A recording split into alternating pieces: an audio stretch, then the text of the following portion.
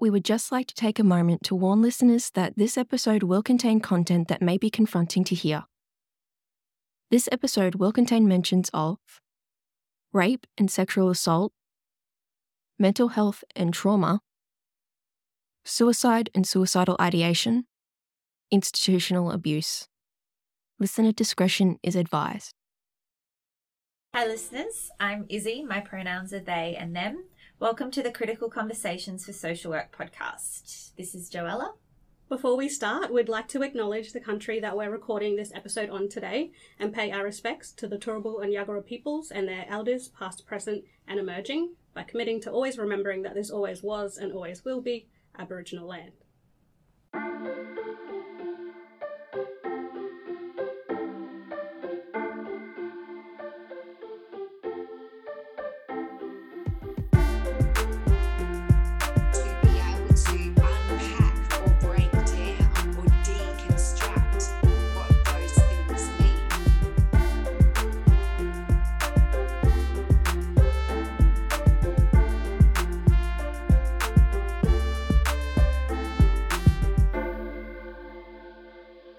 Before we get started, I would just like to acknowledge the Turrbal and Yagara people, who are the traditional owners of the land on which QUT stands, and I also extend gratitude and peace to the elders past, present and emerging. Hello listeners, and welcome to the Critical Conversations for Social Work podcast. My name is Ara, and I will be your host for this episode. Today we are joined by the lovely Miss Jules Thompson, advocate and founder of Broken Ballerina Inc., which is an organisation that works in the area of domestic and family violence. So thank you for joining us today, Jules. Thank you for having me, Ari. Okay, so let's get straight into it. Could you tell us a little bit about yourself and how you started working in this particular area? Well, I was born into domestic violence, so for me it's a very personal thing. So when we decided, my husband and I, to start Broken Ballerina, it came from seeing a gap in the services in our town, Mackay, and having fallen through those gaps with my two children. When we fled domestic violence in 2012, we saw a need to do things differently to what others do them. So you're very driven by your personal experiences and taking that action. Do you mind if I ask, what have your experiences been like with those services, like for domestic family violence and mental health services? To be quite honest with you, they've been not so good. So in 2012, when I took my two little boys, who've both got autism and ADHD, that's stressful in itself, but to then flee domestic violence and not have the support that we could have had, in particular with the mental health system, public mental health system, that really has pushed me in this direction.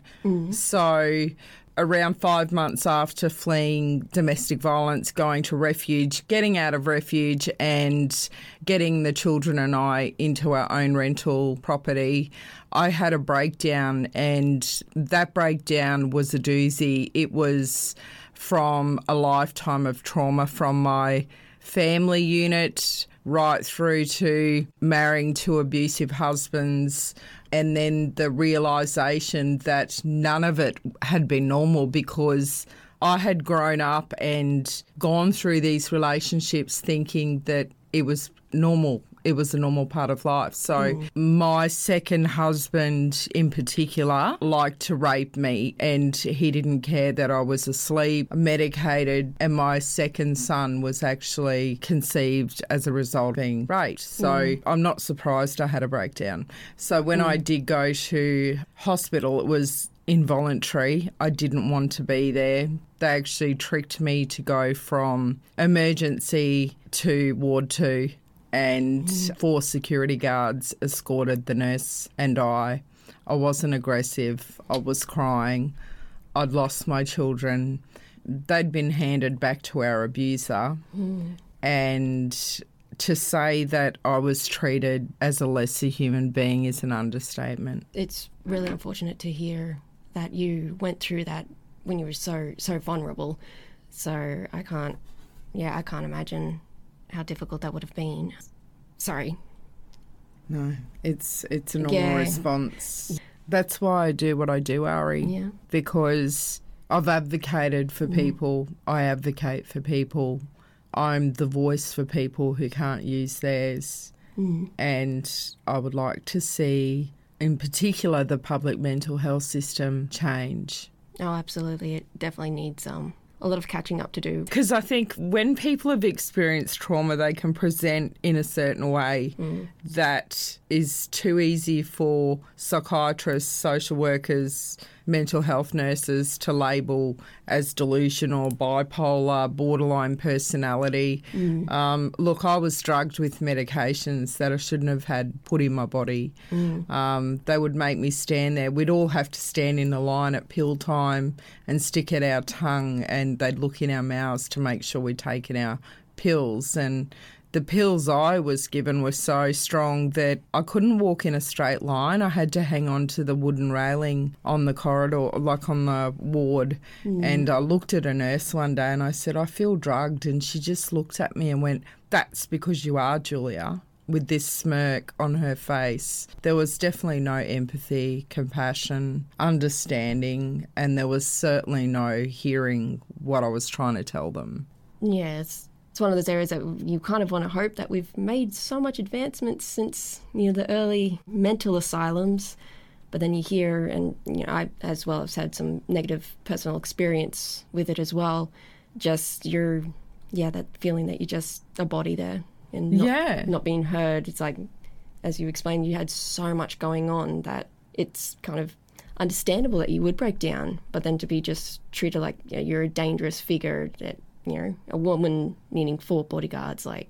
Yeah, I remember looking up and going, is this really necessary? Like these big guys.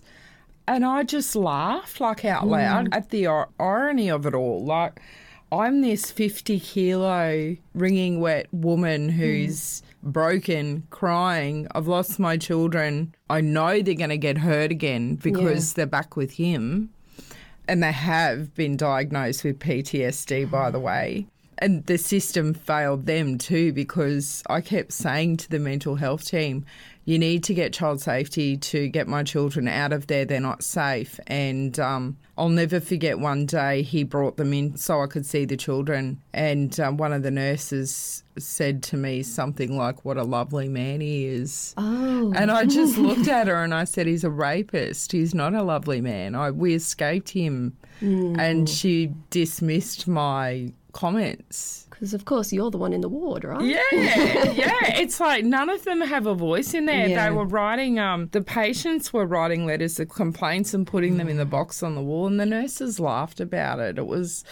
I kept going to the front desk when I finally was allowed after 2 weeks to go for a 15-minute walk and demanded to see the CEO twice. Well, my nurse found out about that the second time and she threatened me and said, you'll end up in PQ if you do that again.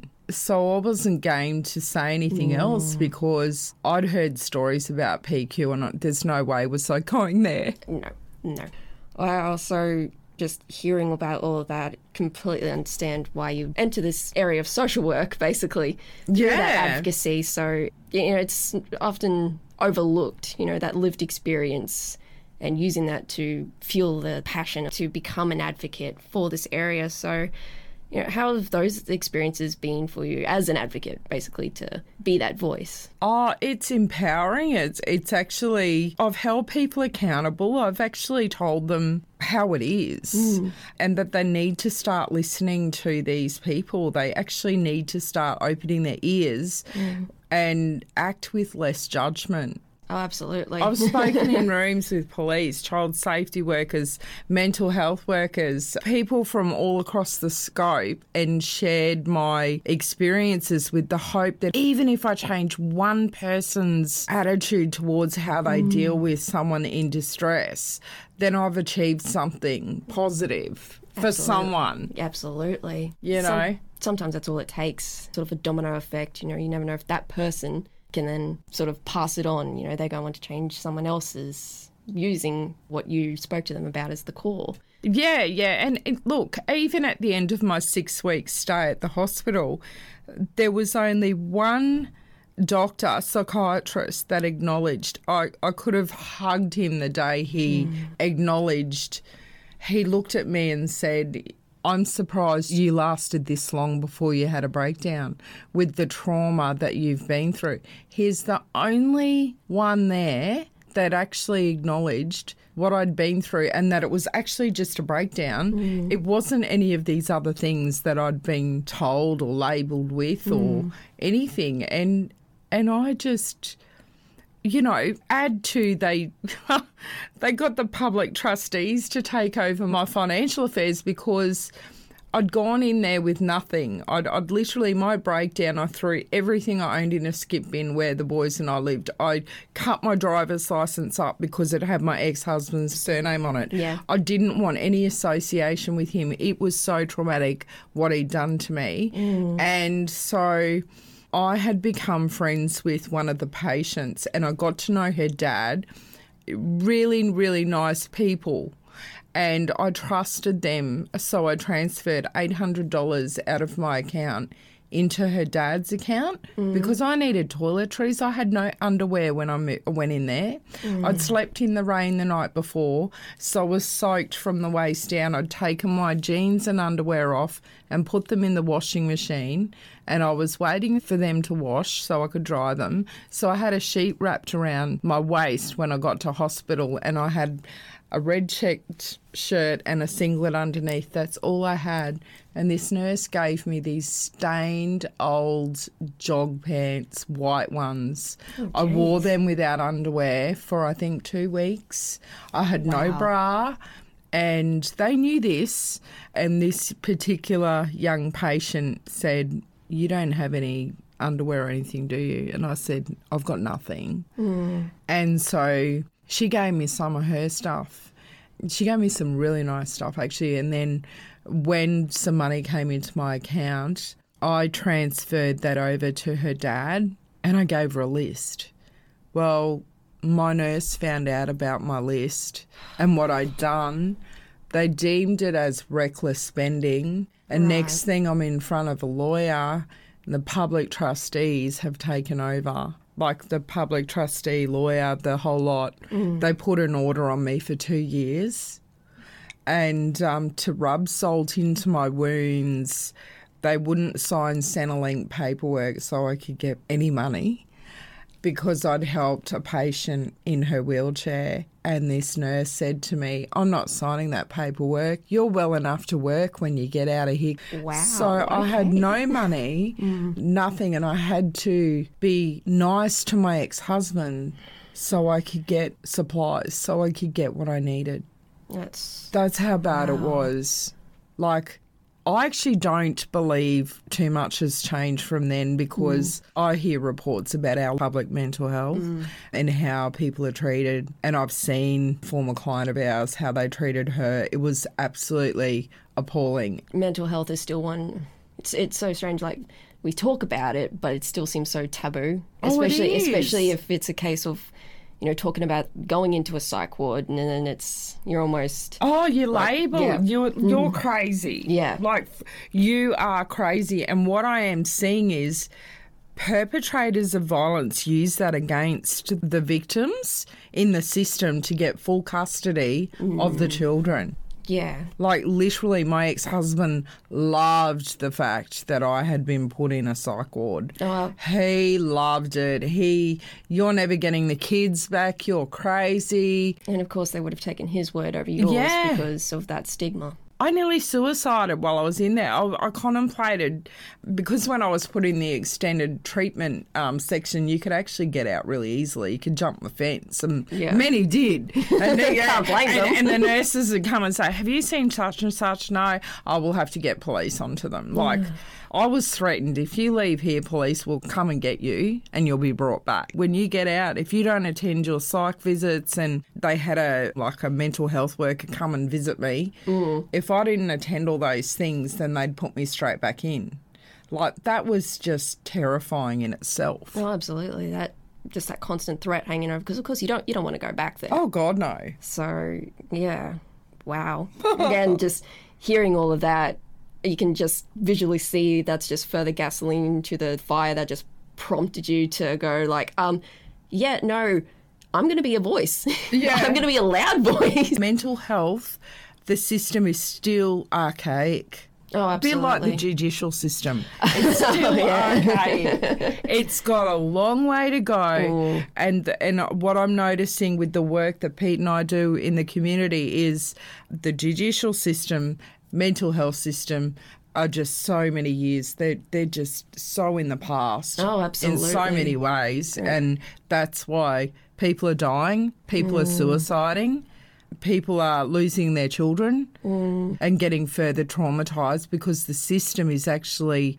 enabling perpetrators of violence to use the system against their victims so easily.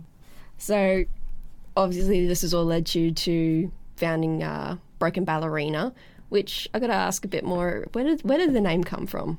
Oh, I actually was born and bred in Brisbane in 1974.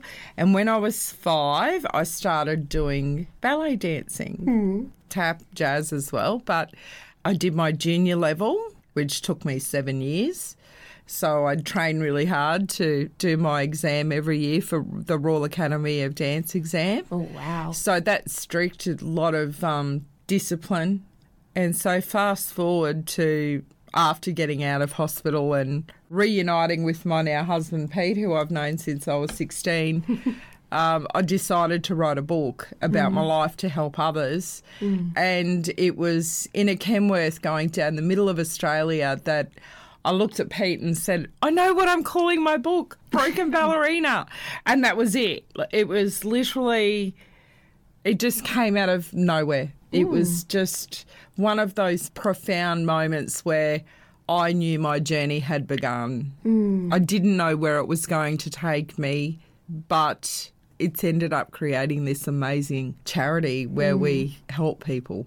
Absolutely. Well, I'd actually like to, if you don't mind, explaining a bit more about what Broken Ballerina does for our listeners.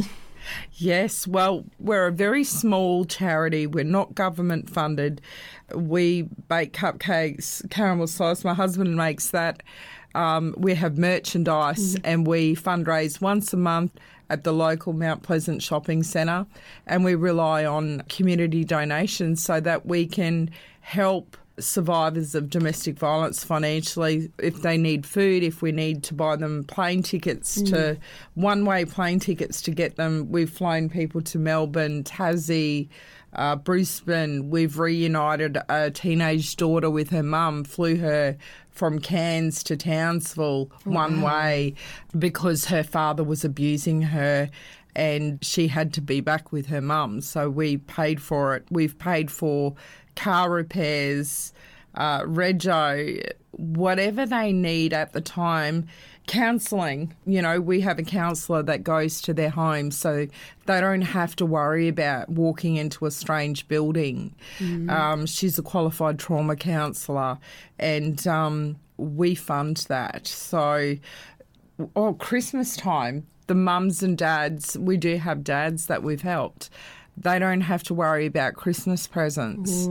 Back to school, they don't have to worry about that. We've got all of that covered for them. Wow, so you really help to ease the financial, which tends to be one of the biggest first stepping stones after getting out of that situation. Yeah, we've even fully furnished housing properties because housing, that's another area that needs to be addressed for another time. But I don't know how these organisations that are funded by the government for millions, they get millions of dollars, some of these places. Women get out of a refuge with children and we've had calls, I'm getting out of refuge because I've got a housing property but it's not furnished.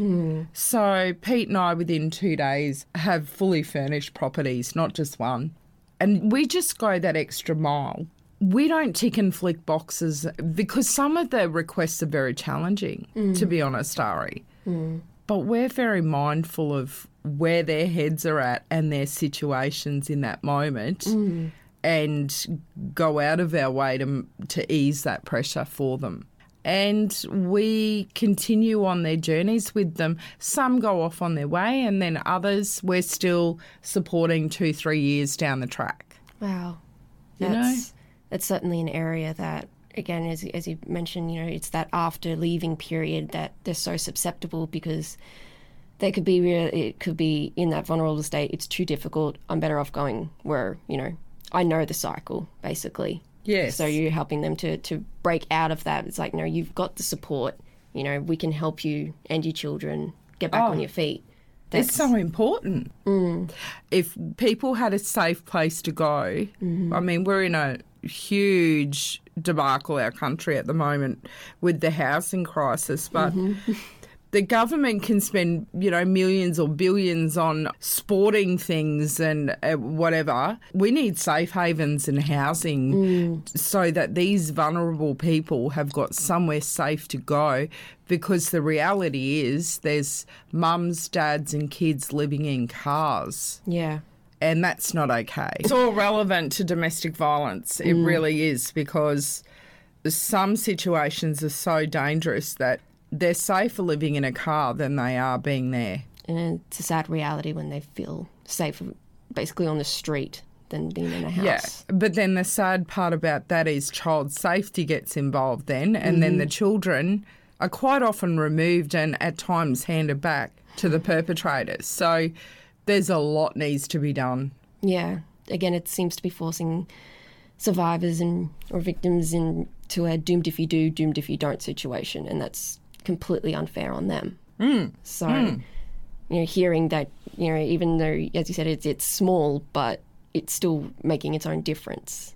What ways have you actually approached people with authority? If there's politicians that you've approached to raise more awareness, how have you gone about that? We've spoken to more than one in power, and one we're actually really good friends with, and she is aiming to make some really positive changes, put it that way. I think some of them are very naive. They have no clue. One I spoke to recently, I'm like, really, you need to know these things. If you're in a position of power in this country, you need to see the realities of what's happening in our town, in our country, to our people, and see why Broken Ballerina is working so tirelessly in her community. I think a lot of them are happy to get photos and selfies when it's election time coming up and like to be seen to be doing the right things in the community, but they need to go and visit the mental health wards and talk to the patients. They need to go and visit the refuges and actually have honest conversations with people's experiences. So they actually got to put faces to the situation, not just the numbers and statistics that they get handed. You actually having that one-on-one, see the faces of the people that are going through all of this. Sit down and hear them. Absolutely. So you did bring up ways that Broken Ballerina had and the way that they support people, especially financially and in that very vulnerable period afterwards, housing, getting comfort. Court support too, we do that. I was going to bring up one thing, as I was reading more into Broken Ballerina that really caught my interest was that court support, because, again, that's another, as you brought up before, the court system is just really needs to catch up. So how does that support work for people? I will meet a client. Sometimes it's a high-risk client, so I'll have police contact me and I will meet them at the courthouse and escort them into the safe room. And I don't leave their side until the end of the day, and I take them to their car and make sure they're safe, because they're still at risk walking into the courthouse.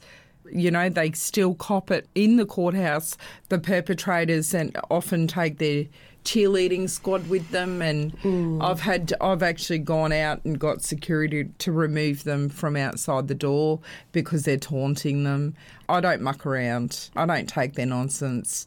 And I take them to the toilet even, because I take it from a personal approach. I get them lunch, I get them drinks, I look after them. So again, that's a very consistent thing I'm hearing with how you approach all of this and how Broken Ballerina approaches it. It's you really look at the individual. They're a person. They've got their own needs, and you're doing whatever you can to reach those needs. Yes. Rather than, again, as you brought up before, them being just another box to tick or just another job, basically. that's where Pete and I go, yep, we can help with this. You know, we get book lists donated from Officeworks, and we're on to our second one in the last 3 weeks. We had someone reach out today. It's like they've fled DV, need school supplies, you know, even mums that don't have food because they've fled, they've got no money, he's been financially controlling. We'll give them $200-300 to do a decent food shop. Do you also help them when it comes to Centrelink? Because that's an entire maze to navigate in itself. Yeah, we just actually helped an elderly lady get on benefits. She was in a DV situation and taking care of a child who wasn't even blood related but had been his guardian since his mother passed away. And we actually helped her navigate that system, and she got a really good back pay, and she cried. She rang me, and she's been supporting this teenager on the pension, and her son is very abusive to her, and to watch the relief on her face in Centrelink, just being able to sit there and hold her hand, so to speak, and reassure her and guide her what she'd need and help her answer those questions, because she had never had to apply for this particular payment before in her life. So I was there able to help her, and the Centrelink worker was so good. She had that money in the account, I think, within 2 days. Oh, wow. Yeah. Yeah, she prioritised it. It's also good when you get someone who's empathetic to the situation. So I find Centrelink hard because I've actually helped, I think, 3 women now, help them ease the process of what they're going through, write stat decks for them to say, yes, I know A, and I know that she's had the child in her care for B, and just, like I said, going that extra mile, going above and beyond just answering a question, oh, no, I can't help you. If everyone did that that's what the problem is. Yeah, it's that very black and white. Yeah. Yeah, no, this is what it is. It's because people aren't so simple. No.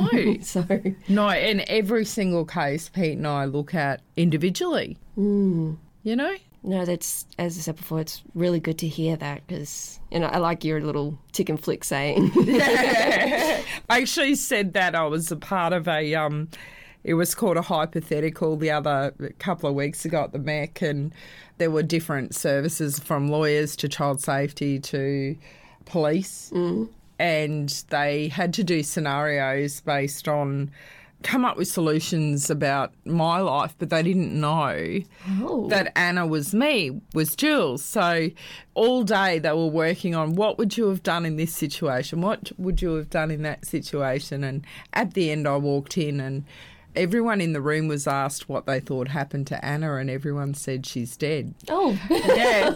And I walked in and they introduced me, and I actually got to say to everyone in the room, and there was a couple of organisations there that really needed to hear what I had to say. And I said, there's too many ticks and flicks in this town. Too many people tick and flick.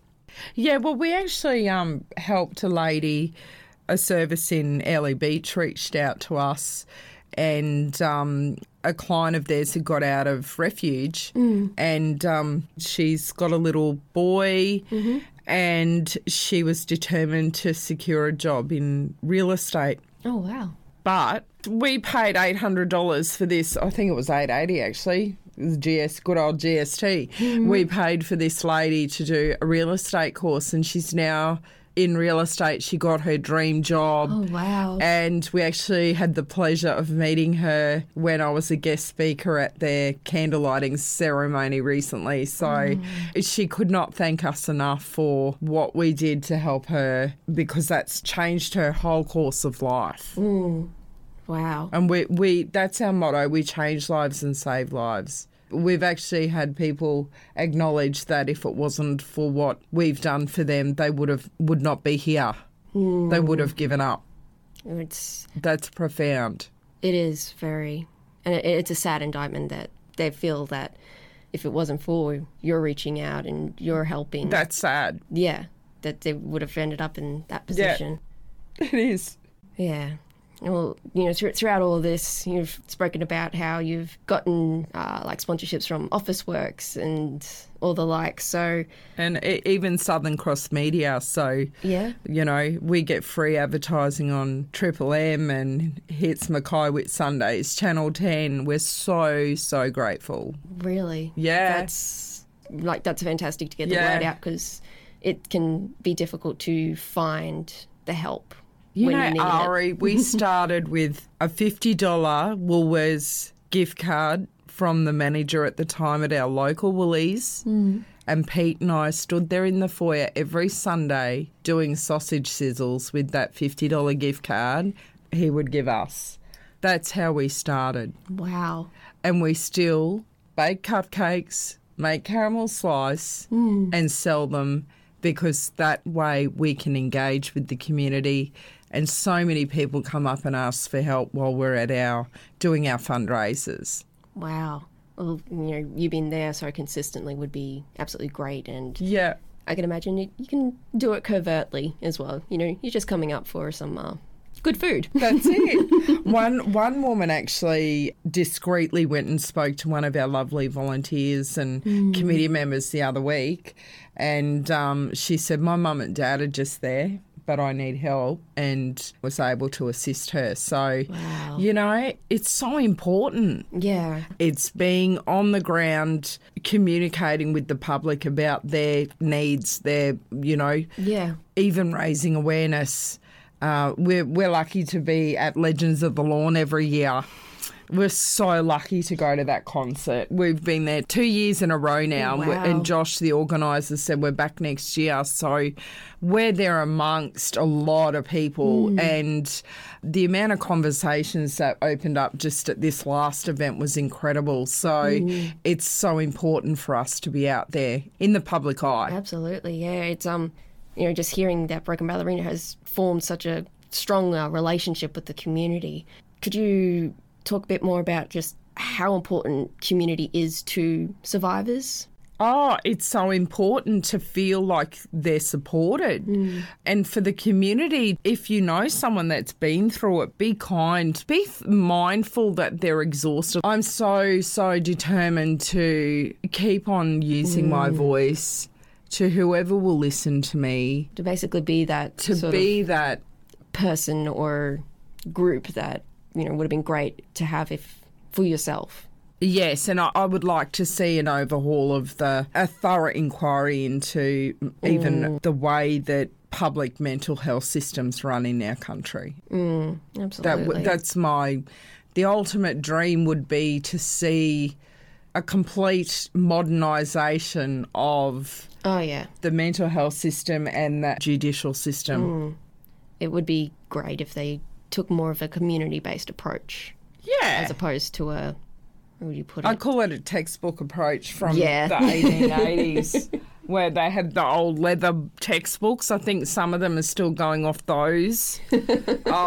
Our raising awareness is very unique. We've got a brand. We're very, very outspoken about domestic violence, sexual assault, and we use our fundraisers, the radio, the airtime that we get. I often will be on air talking about domestic violence, and I've even been into a high school and two now, and spoken to students about domestic violence, which is another area that I would really like to expand on in the future. Wow. So we do a lot. Even our cars got don't be silent about domestic violence on the back. We work with police. Police can contact Broken Ballerina after hours and we get a motel for a victim, and we'll take gift cards because they need money for food. And we're the only organisation in town that are open after hours that police can reach out to. Yeah, as you mentioned before, there was a lady who didn't realise she was in an abusive relationship for 25 years because possibly didn't come across as that, because you think domestic violence, you think physical violence, not coercive control or emotional. That's right. And I think that's it. It's not just black eyes. It's a lot of the abuse I went through with my former husband of 15 years was the put-downs in public, the jokes wrapped in, the truth wrapped in jokes, the digs at me wrapped in jokes, the gritting his teeth and swearing at me while smiling at a room full of people. He was like a ventriloquist, squeezing my leg under the table and whispering horrible things in my ear while smiling at the room. And the controlling behaviour of I couldn't go here and I couldn't go there, but he was allowed to go away with a 1% bike club on a 3-day trip away or a week away, but I wasn't allowed to go and have drinks with my girlfriends at the local nightclub, all that sort of coercive control and those behaviours. He used to say to me, but I didn't hit you. Yeah, and that's where it often becomes really difficult, especially if that's been the only form of the abuse in the relationship. How do you convince people on the outside that that's the case? But opening up that conversation for teenagers. Oh, it's so important. And I'm seeing, I've got a teenager. We've got a 16-year-old and he talks about some of the behaviours of, like he's had girlfriends that have, made him download add her to the, that Life 360. Yep. Insisted on it and then ringing him going, why are you there and what are you doing? And he recognised that was controlling behaviour and got rid of it. It was like, Mum, that's controlling, and I'm really proud that our son is able to recognise those behaviours. But unfortunately, there's still a lot going on with this next up-and-coming generation. It's actually scary, some of the stuff I've heard and witnessed, and that shows there's still a long way to go. And it starts in the home. It starts in the schools. It starts when they're young. Well, I do think it's fantastic that you are taking that subject to teenagers, and it may not just be for them to be aware for themselves, but for them to look at a friend and go, noticing this sort of behaviour or, just that awareness. It's, how would you put it, prevention rather than a reaction. Yes.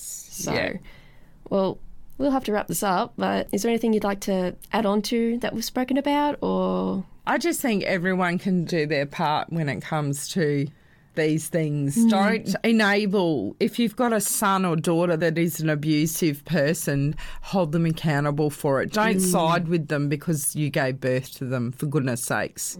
I see too many mums and dads in the courthouse siding with their perpetrator, usually son, because it is usually the males that are, the statistics don't lie. Yeah. And it's like they should be supporting the victims and encouraging better behaviour from their child. Having that parental responsibility. And if you are a perpetrator, look in the mirror and realise you can change. If you're in an abusive relationship, know that you don't deserve that and that there are ways that you can get out. Absolutely. And, there's organisations like yours, like Broken Ballerina, that will reach out and treat like a person, not a box. Yeah, not a tick and flick on a box. That's exactly. right. Well, thank you so much for joining us for this episode. And, Thank you for having me, Ari. I've thoroughly enjoyed it.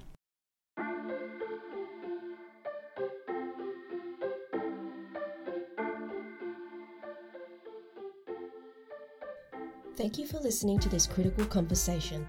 If you enjoyed this episode and want to hear more, feel free to subscribe to us on Spotify, Apple Podcasts, or YouTube. And if you would like to keep up with us outside of the podcast, feel free to follow our socials on Instagram and Facebook. Just search for Critical Conversations, the number 4, SW, all in one word. We look forward to you joining us next week.